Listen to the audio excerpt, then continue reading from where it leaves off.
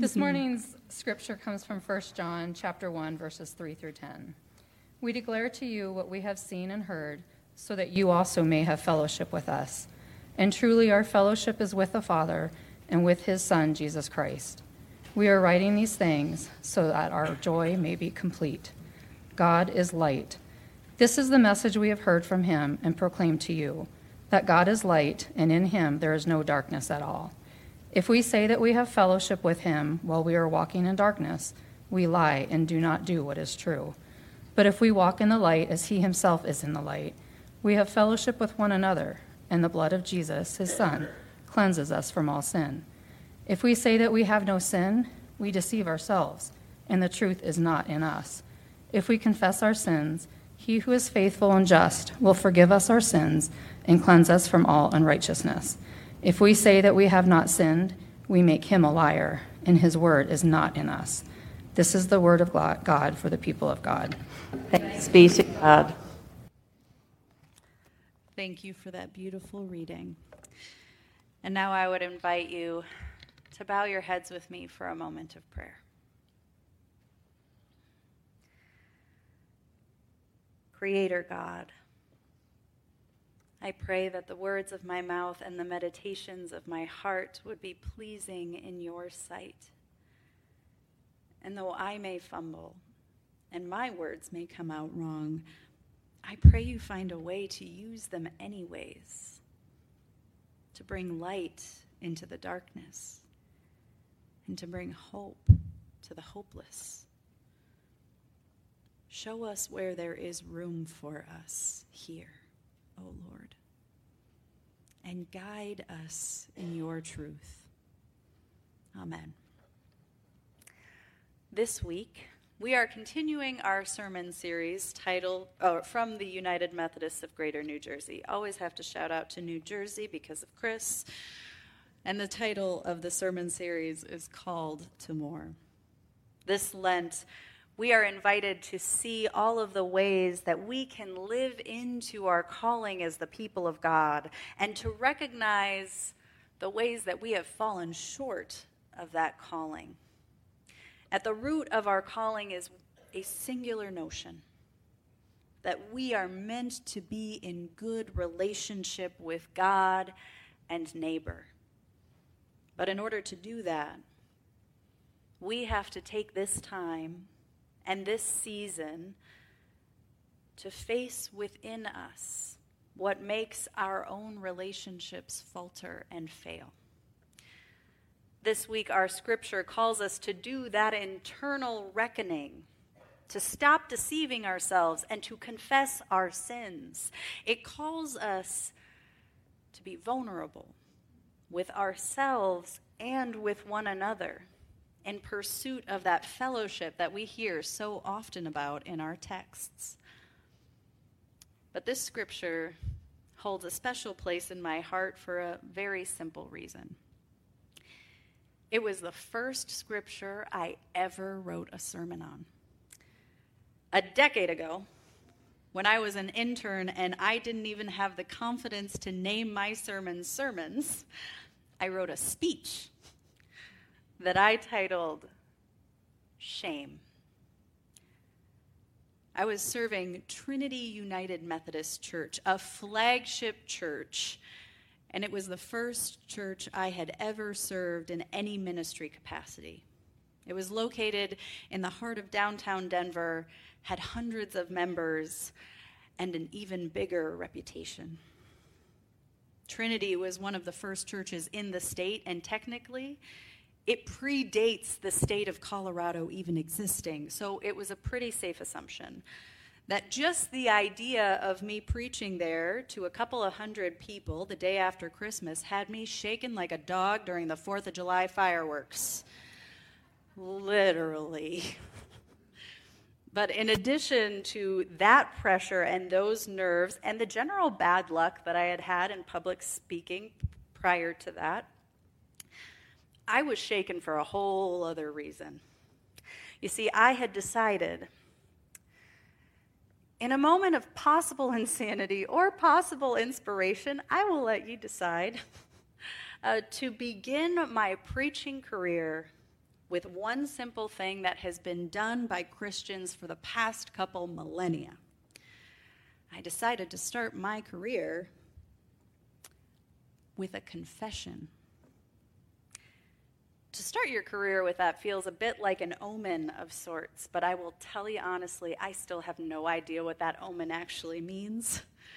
But I can tell you that that act of confession is one I still have dreams about. So I went back and I searched for that first sermon, and this morning I would like to offer you an updated version, since some of the things I confessed are just not very relevant anymore. But more than I would like to admit are still relevant and still things that I need to confess. So here today, I would like to offer you my confession.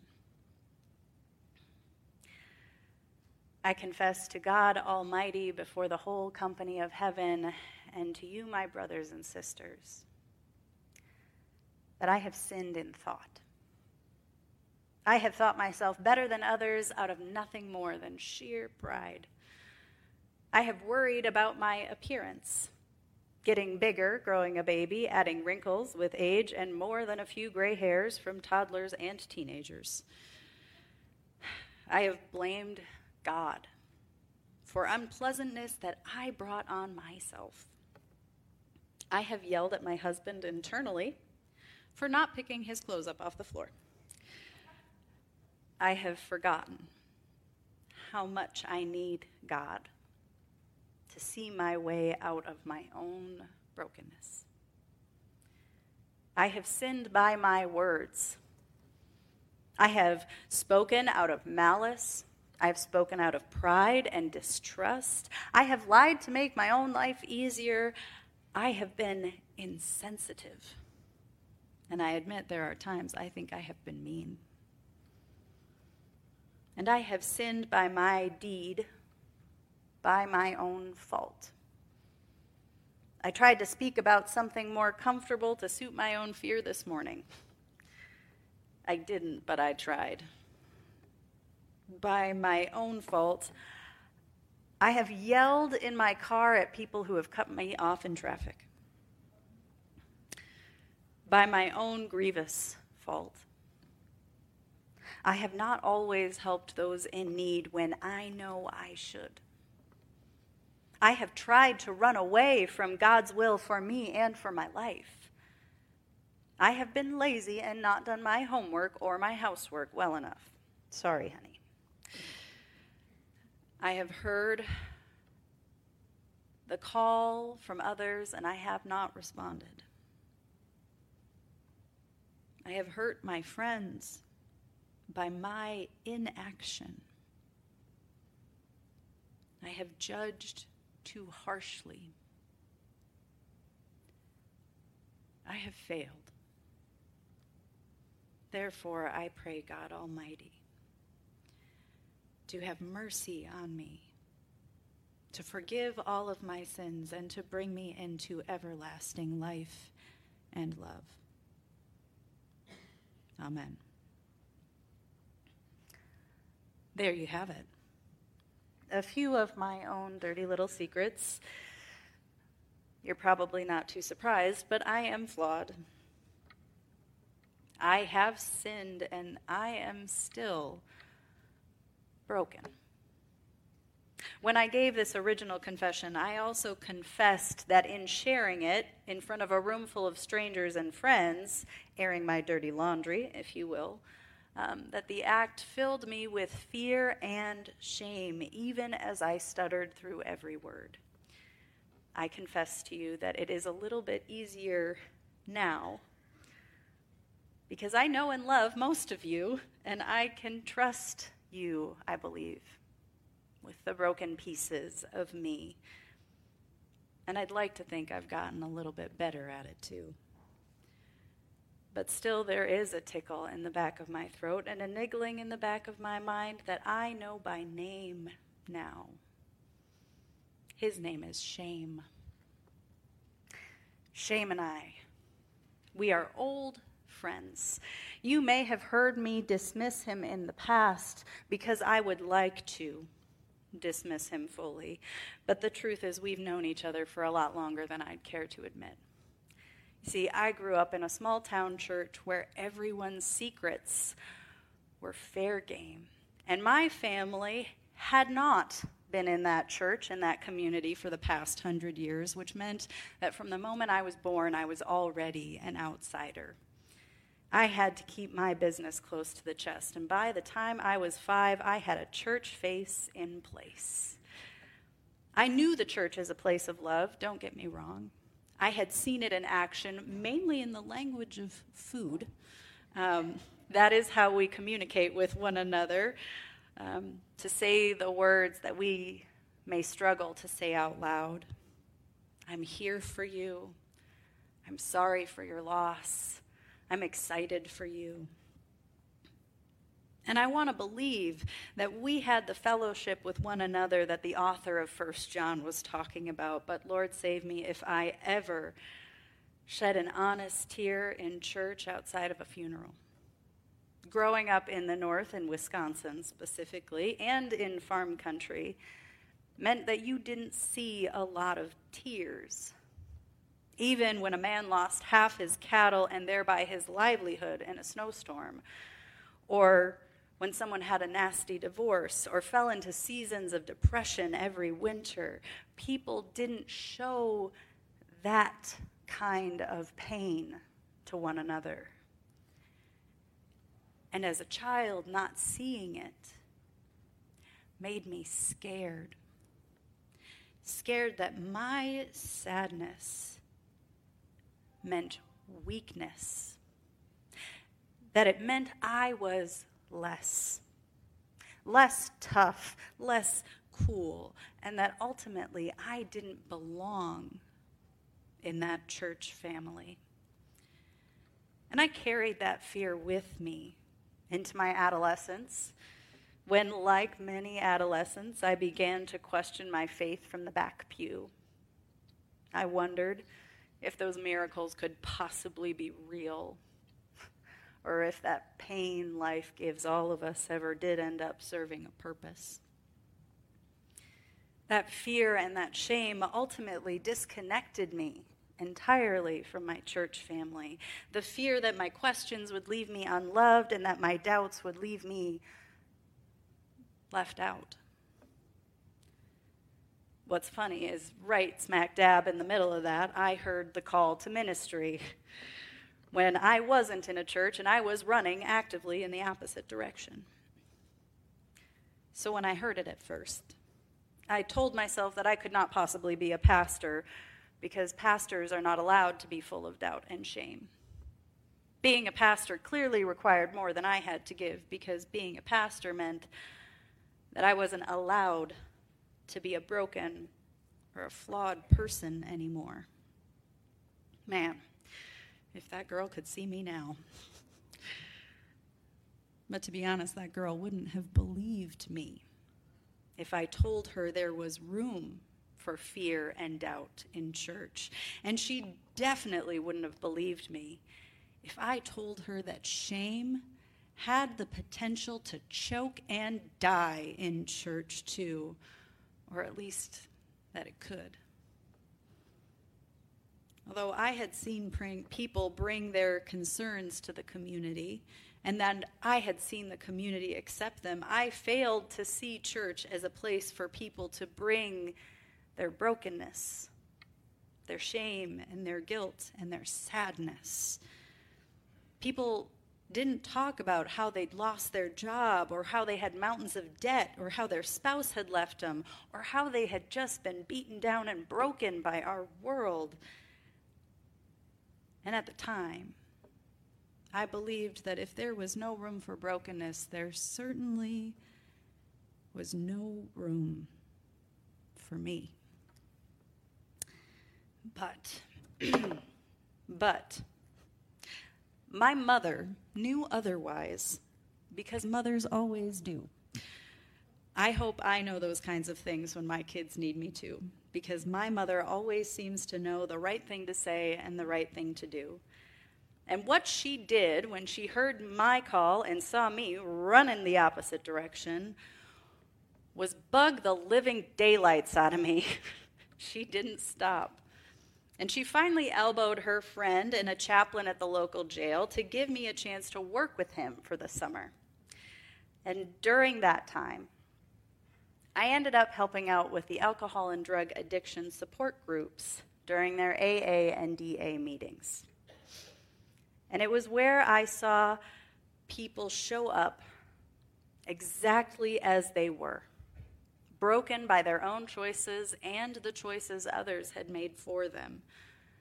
It was there I saw people show up alienated and alone, full of shame and fear and regret, but perhaps most importantly, I saw them show up with more compassion than I have seen anywhere else in the world, bar none.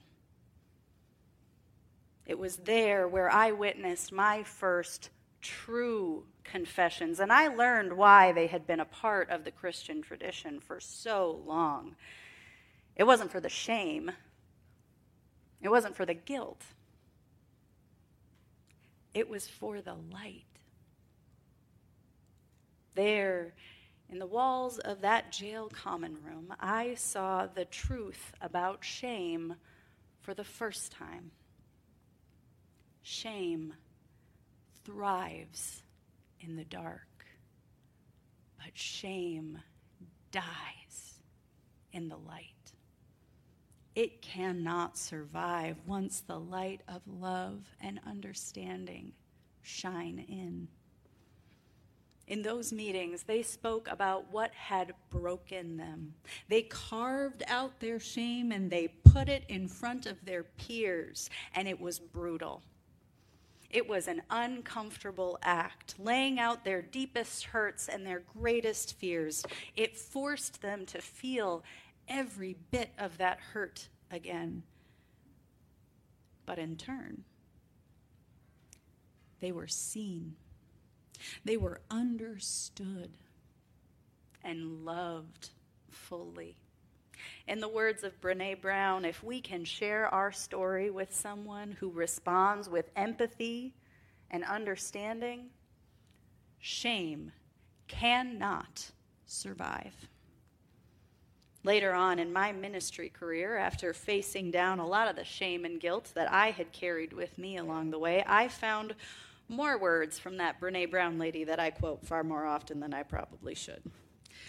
To paraphrase her, she describes shame as something that we believe makes us inherently bad, that there is inherently something wrong with us, something that makes us unworthy of love and connection.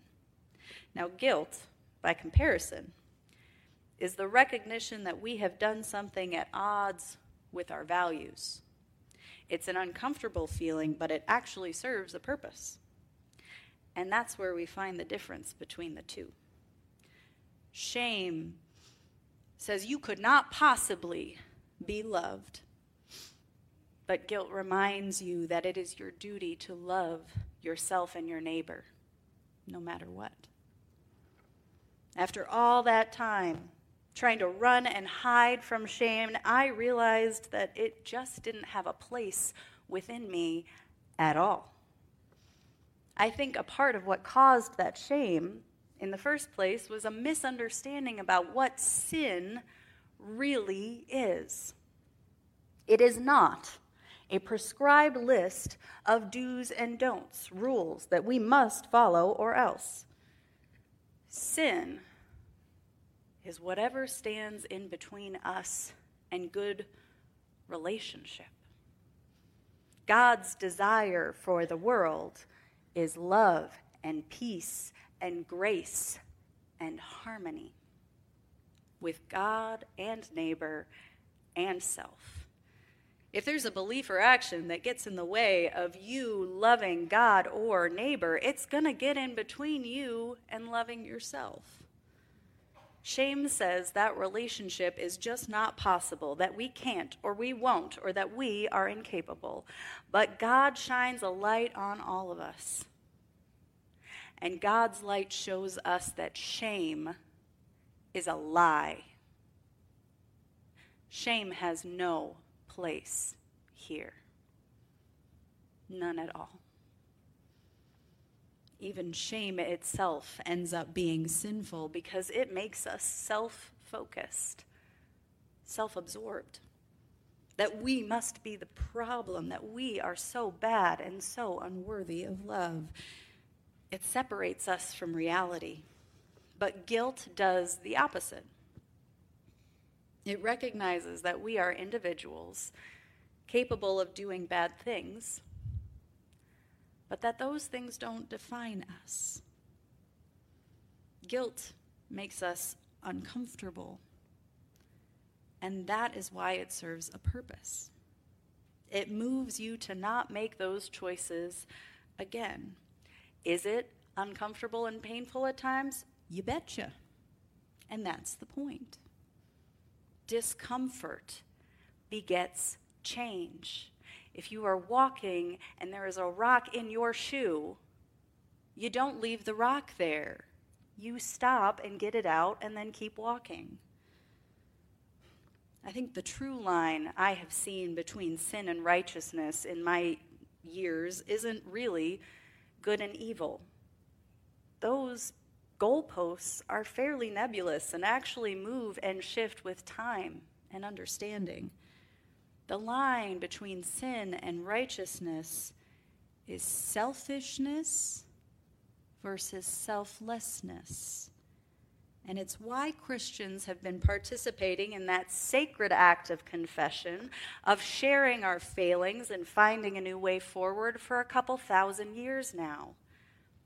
It's because it works. It changes us. It puts our focus outside of ourselves and says, I have done wrong, but God and my community deserve better. And that change is exactly what is asked of us in every page of the gospel. A change of heart that leads to a change of life, that leads to a change in the whole community.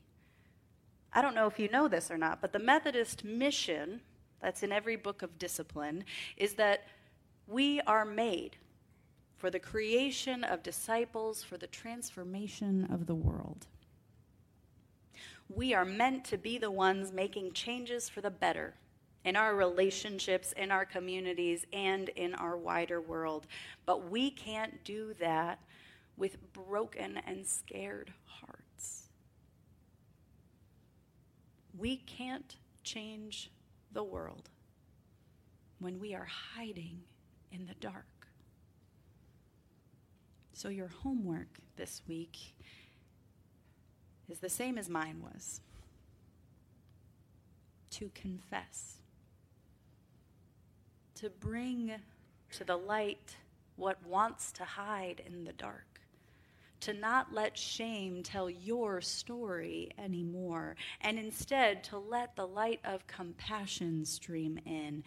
It sounds simple in theory, but anyone who's given it an honest shot knows it's anything but. There is nothing simple about letting the hidden parts of ourselves come out into the light. But there is nothing more worth it. I can promise you that on the other side of that worry and even that pain, that there is something beautiful waiting for each and every one of you. So I invite you this morning to come and walk in the light. There is room for you here. There will always be room for you here. I pray that these have been the words of the Lord for us this day. Amen.